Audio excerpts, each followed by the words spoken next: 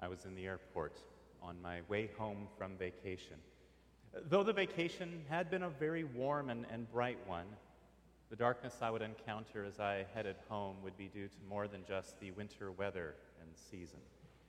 That week, I would be moving in with a friend. His spacious house had felt noticeably emptier since his wife moved cross-country with their small children, but without him. Needless to say, his marriage was on the rocks, and yet this wasn't the first time a friend of mine had the exact same experience that same year. So after I turned off airplane mode, I noticed that there was a text on my phone as I was sitting there in the airport from a mother of 4 who had already survived one bout with cancer, asking me if I did or know somebody who did visitations, not for a hospital, but prison. And it wasn't a hypothetical question. As the story came out, the crimes committed by one member of their family against other members of the family, and how each of them would respond would cause rifts between them that would last for years. The only thing that seemed capable of bringing them back together under the same roof was when my friend's cancer came back. But this time, instead of a dinner table gathering, it was the casket that they gathered around.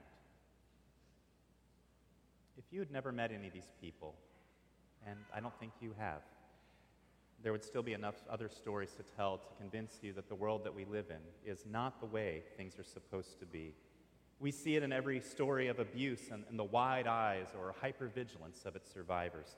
We see it in the face of addiction and the pain borne both by those who experience it and by those who love them. We see it in the shocked, defeated expressions that betrayal leaves behind. We see it in the startling events that make global headlines, but also in those that in some communities are so commonplace that though they are worthy of such attention, are just treated as merely a footnote in a long line of loss and pain. Sometimes we don't have to look farther than the person in the mirror because of our story of the same things. And yet this time of year, as the days are growing shorter and the darkness longer, can be a particular challenge. We might associate the holiday season with warmth and light, but for many it's a particularly trying season. A time of year when those who are isolated feel that more acutely, a time when loneliness seems to be felt more intensely, a time when depression and suicide rates don't go down, they go up, a time when the impact from the loss of loved ones only seems to magnify and be magnified by their absence at the places that we always used to see them. It's a time when you might feel pressure to put on a bright smile on the outside. After all, it's the holidays, it's the Christmas season, or as the church has long called the season that we are in now, Advent. But a bright outward smile can be far from the darkness that we feel on the inside. As Fleming Rutledge put it, Advent begins in the dark, but it moves toward the light. It's a season that Christians have long taken to reflect on this tension that we experience between the world as it is now and the world that is to come, and longing for that change. And so this morning, we're going to look at a passage of Scripture where God's people are acutely feeling the darkness of the broken world that we now live in. They were already living in a place that was hostile to them and their faith. So much so that the first people that came to tell them about Jesus Christ got run out of town before they could finish their work there. But now as they began facing sorrow over the unexpected deaths of their fellow believers, some were not only facing the grief that comes from a world that's not the way it's supposed to be, but a grief without hope. And so Paul tells them something that we not only need to know in the face of the darkness of grief, but every day as we wait the light that is to come. In fact, in every chapter, he points them to the same thing, just as we see in 1 Thessalonians chapter 4, beginning in verse 13. If you want to follow along, it's page 1840 in your pew Bible. This is God's word.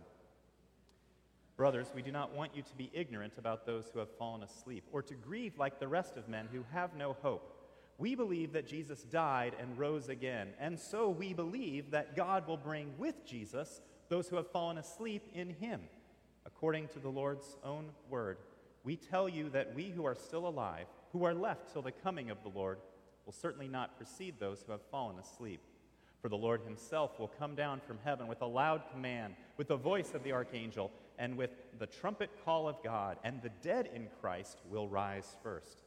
After that, we who are still alive and are left will be caught up together with them in the clouds to meet the Lord in the air, and so we will be with the Lord forever. Therefore, encourage each other with these words. Now, brothers, about times and dates, we do not need to write to you, for you know very well that the day of the Lord will come like a thief in the night.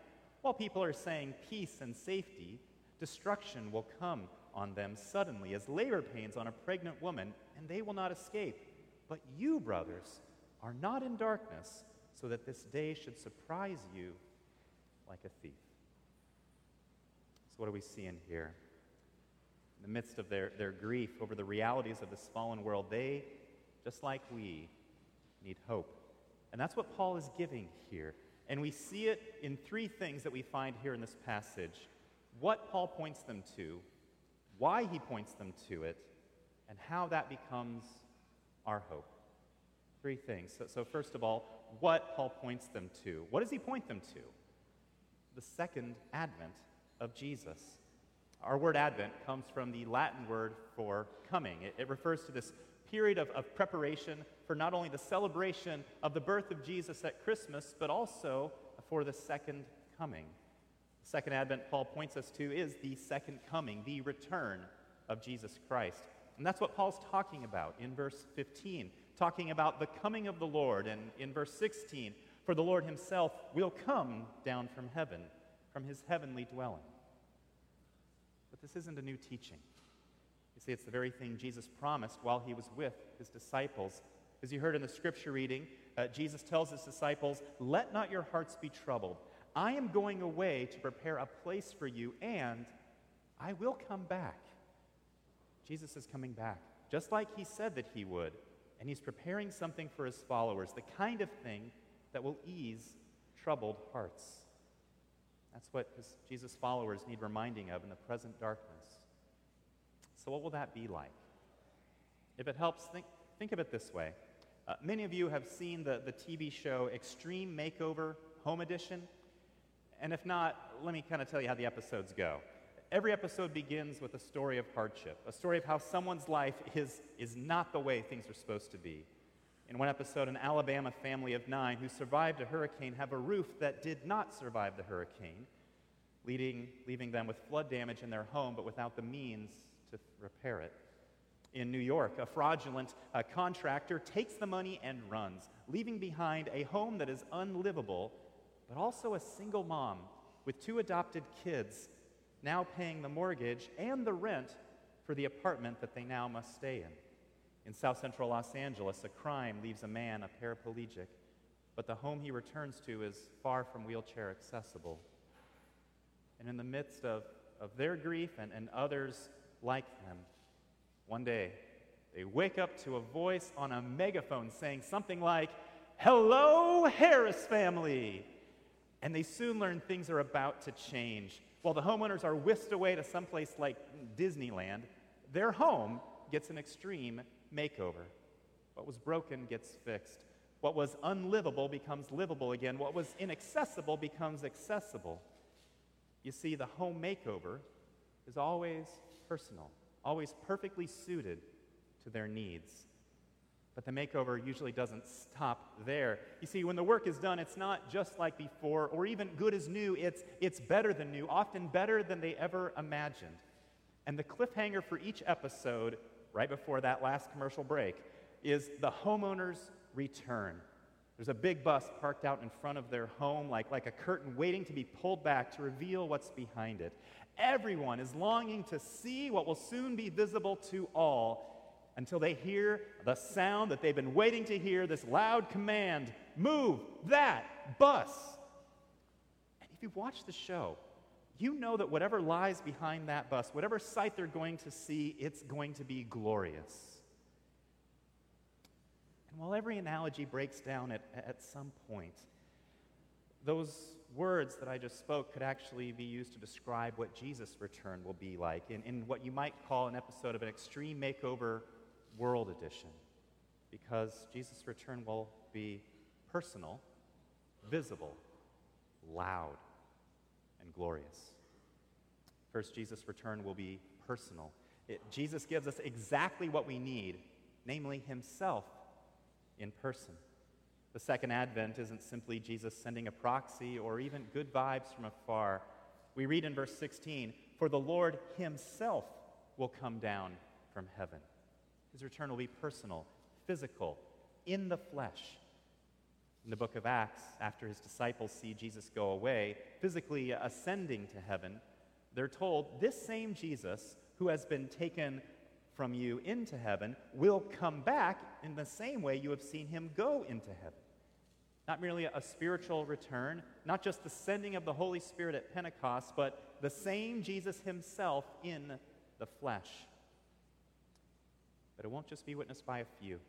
Everyone will see it just as clearly as millions who tuned in got to see what was behind that bus, because Jesus' return will be visible. Revelation 1 tells us, "Look, he is coming in the clouds, and every eye will see him, all the peoples of the earth." In the Gospels, Jesus compares his return to the kind of light that pierces the darkness, saying in Luke 17, "For the Son of Man in his day will be like the lightning, which flashes and lights up the sky from one end to the other." In contrast to the darkness of this fallen world, Jesus' return will be bright, visible to all, but it will also be loud, like a cosmic megaphone. Verse 16, "For the Lord himself will come down from heaven with a loud command, with the voice of the archangel, and with the trumpet call of God." There is no way that you could miss this. And that's a really good thing for Jesus' followers, because it will also be glorious. Jesus says in Matthew 16, "For the Son of Man is going to come with his angels in the glory of his Father." Not alone, but with a heavenly, angelic entourage. He says in Matthew's gospel, "When the Son of Man comes in his glory, then he will sit on his glorious throne." You see, Jesus will return in glory as King. One Paul describes in his letter to the Philippians as having been given the name that is above every name, that at the name of Jesus every knee should bow in heaven, on earth, and under the earth, and every tongue confess that Jesus Christ is Lord, to the glory of God the Father. And what will make this return even more glorious isn't just the way Jesus returns, but what comes with his return. I just got to say, it would take weeks to unpack all the things that come with Jesus' return and all that would usher in, and that's why we're taking these 4 Sundays of Advent to do so.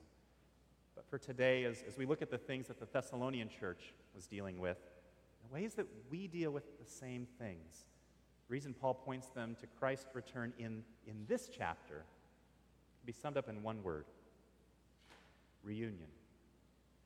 You see, if the second coming is the what that Paul points them to, the reason why it's a source of hope and encouragement is the reunion that comes with it. See, death is a separation, body from soul, people from each other, and that's what the Thessalonian church is dealing with, the unexpected death of their fellow believers before Jesus returned, something that made some fear that those who had already died would miss out on this second coming altogether. And it all happened in a cultural context where there was no hope beyond the grave. New Testament scholar Leon Morris writes, "Nowhere outside Christianity do we find at this period any widespread view of a worthwhile life beyond the grave." While some philosophers had an idea of life beyond the grave, they didn't glory in it. Nowhere did it penetrate the beliefs of ordinary people. The typical attitude of the ancient world to death was one of utter hopelessness. As one Greek writer of the time states, "Hopes are for the living, but the dead are without hope." And yet Paul points them to something that actually gives them a reason for hope, and he doesn't want them to miss it, saying in verse 13, "We do not want you to grieve like the rest of men who have no hope." Let me just clarify. Should you grieve over the loss of fellow believers? Yes. Even Jesus grieved as others were mourning. But you don't have to grieve like those who have no hope. Here's why. In that same verse, he says, "We do not want you to be ignorant about those who have fallen asleep." Having fallen asleep here is a metaphor for having died, but it's no accidental image. You see, just like those who lie down asleep may appear the same as those who are dead, but will wake up and will rise again, so those who have died in Christ will awake from the grave and rise at the second coming. As Paul writes in verse 16, the dead in Christ will rise first. Why? Because there will be a reunion of soul and body. There's so much more that we could say just about this point, about the resurrection of the body, that Sam's going to be preaching a whole sermon on this later this month, so stay tuned. But that's not the only reason. That's not the only reunion that would come. You see, those that they have been separated from by death, those that they feared would miss out on Jesus' second coming, would return to the land of the living. When Jesus returns, so will they. He's bringing them with him. In the next verse, Paul tells them that the believers who are still alive at this time will be caught up together with him. They were separated from their spiritual brethren by death, but at Christ's return they will be together again. There would be a reunion. Verse 14, God will bring with Jesus those who have fallen asleep in him. See, Jesus is coming back, but he's not the only one. And yet the greatest reunion isn't the one with departed siblings in the faith, but with Jesus himself. Paul saves the best news for last in verse 17 when he concludes, so we will be with the Lord forever. Therefore, encourage each other with these words. You see, whether we're still alive at that point or not, we will be with the Lord forever. Now, it may go without saying, but the greatest thing that comes with the second coming of Jesus is actually Jesus himself, his presence with his people. And knowing that, Jesus prayed for just that thing. In John 17, we read what's often called Jesus' high priestly prayer, his prayer for his people. Toward the end of the prayer, he says, Father, I want those you have given to me to be with me where I am, and to see my glory, the glory you have given me because you loved me before the creation of the world. And we hear about that final reunion, being with King Jesus, God in the flesh, and the age that it brings in Revelation chapter 21, where we find this. And I heard a loud voice from the throne saying, now the dwelling of God is with men, and he will live with them. They will be his people, and God himself will be with them and be their God. He will wipe away every tear from their eyes. There will be no more death, or mourning, or crying, or pain, for the old order of things has passed away. He who was seated on the throne said, I am making everything new. The Extreme Makeover World Edition. But it's not merely a physical makeover. You see, all of those things that will pass away because all the reasons from them will pass away. There will be no more injustice, no more slander, no more hatred, no more children bearing parents or parents bearing children, no more locking your doors for fears of what others might try to do or take, no more worrying about the safety and the security of loved ones, no more mistreatment because of one's ethnicity, disability, age, financial situation, or anything else. No more broken relationships or broken families, no more broken hearts, no more tears, because there will be no more reason for them any longer. That is what we're waiting for at Advent. Jesus to come back, wipe away our tears, and to make everything new, to put them back to the way that they were meant to be. That is what we're waiting for at Advent. Waiting for what's described in chapter 5, verse 2, as the day of the Lord. Today's scripture elsewhere describes as the day of redemption. That day, even the great day. And as my 2-year-old will tell you, waiting for great things is hard.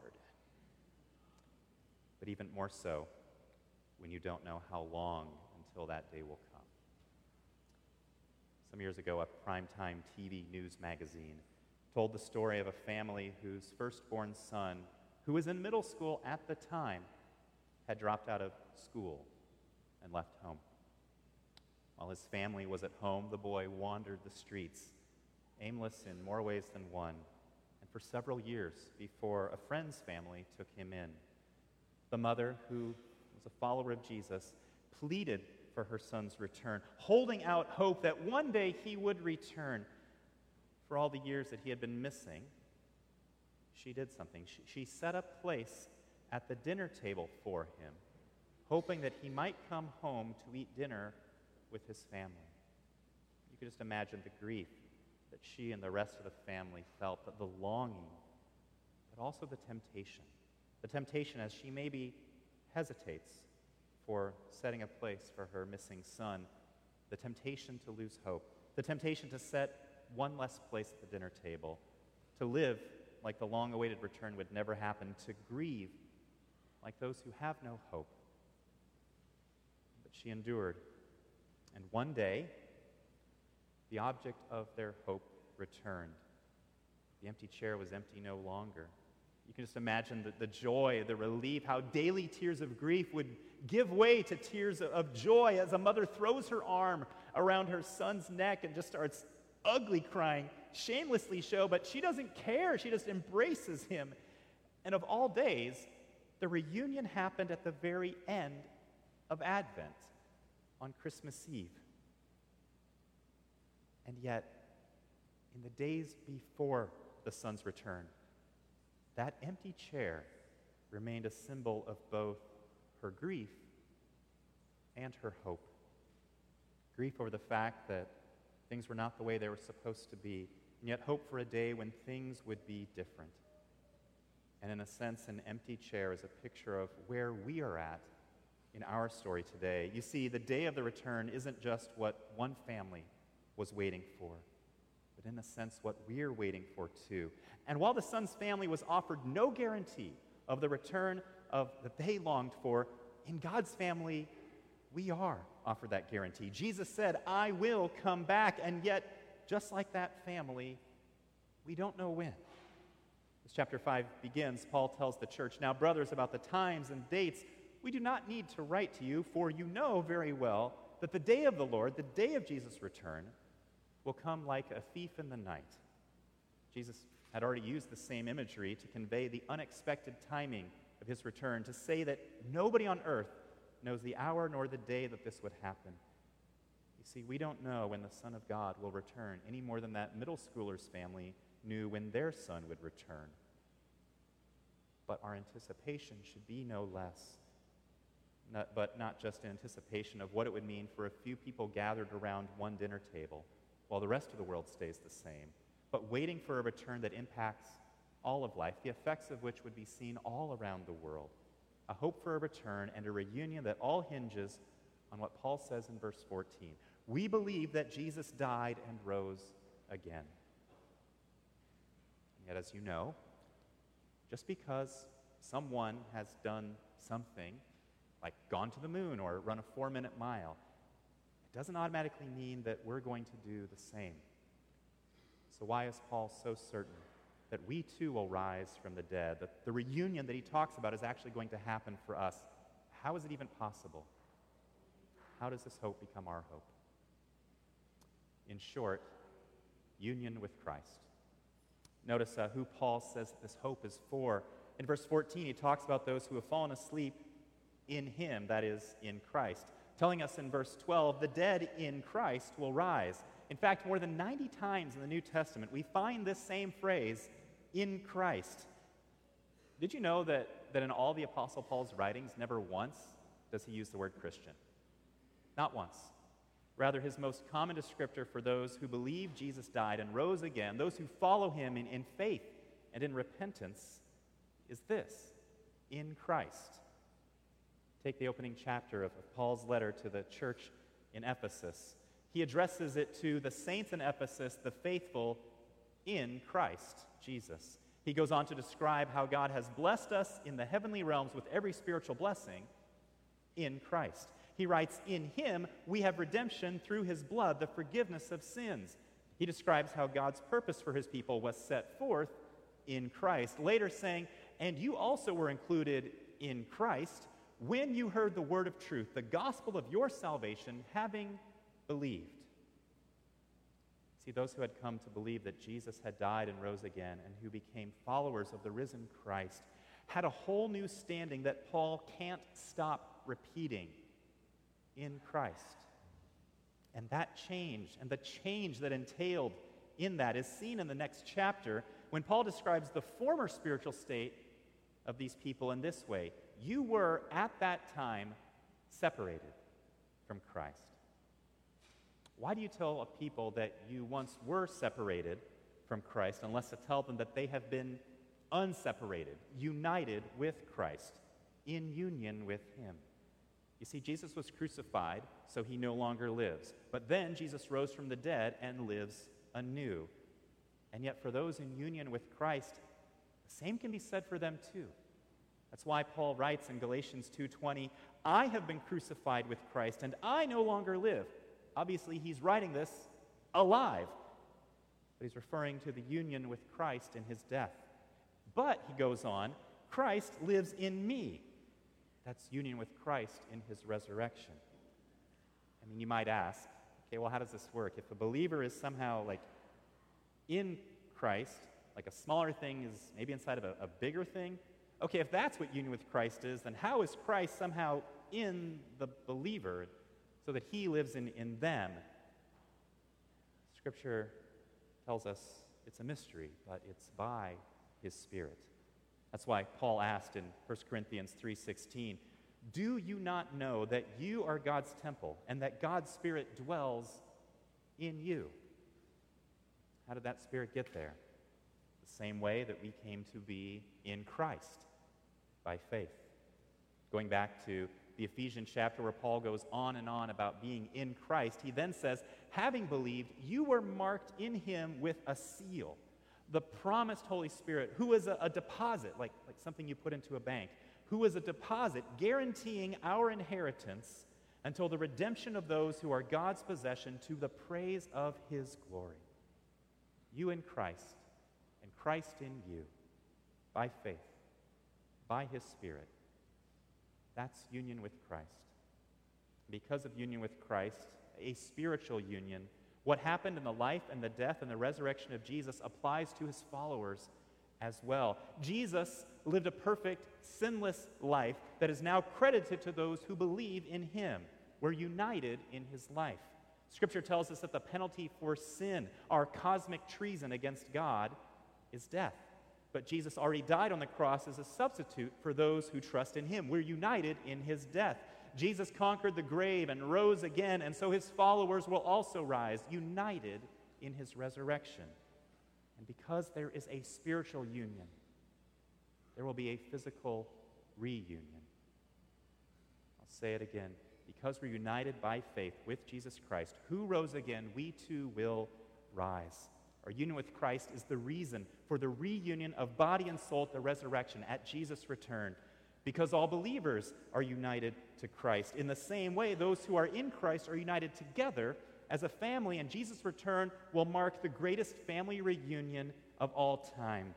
And because those in Christ are united with the one who is eternal, who is the source of life, we too can experience eternal life, both now and with him forever, as he returns to make all things new. And until that day, we wait. We pray and proclaim these words of longing and expectation in the midst of the darkness that we endure. Not move that bus, but come, Lord Jesus. This is not the first time that I've been asked to prepare a sermon on this passage. When I was in seminary, a group of us were actually assigned this passage and asked to create a sermon on it together. We jokingly called it Franken-sermon. But one of the guys in my group was Chad Scruggs. As some of you know, Chad is the senior pastor of Covenant Presbyterian Church in Nashville, where this past March, in a school right next door to the church that the church started, Chad's daughter, Hallie, was shot and killed. Just 5 days later, in a memorial service for his daughter, Chad spoke about why, of all places, despite talks about moving the service somewhere else, they chose to do it right there at that church, in the sanctuary, just a few hundred yards from where she had died.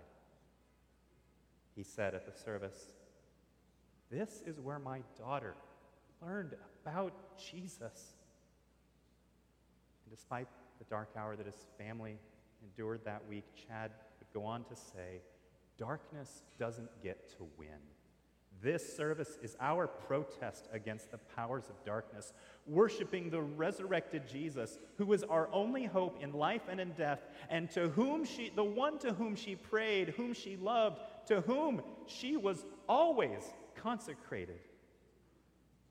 And as he pointed to their communion table right in front of them, he reminded both them and probably himself that she now has the very fullness of what the table of the Lord points to, as she is already, just as Jesus promised, with the Lord forever. That day, he grieved, but not as one without hope. You see, even as Chad reflected on the previous Sunday and the time that they spent together, that day would not be the last time that they worshiped together, because one day there would be a reunion of souls and broken bodies made new. A reunion with his daughter, all because there will be a reunion with Jesus, who wipes away every tear and is coming back to this world to make all things new. Let me pray for us.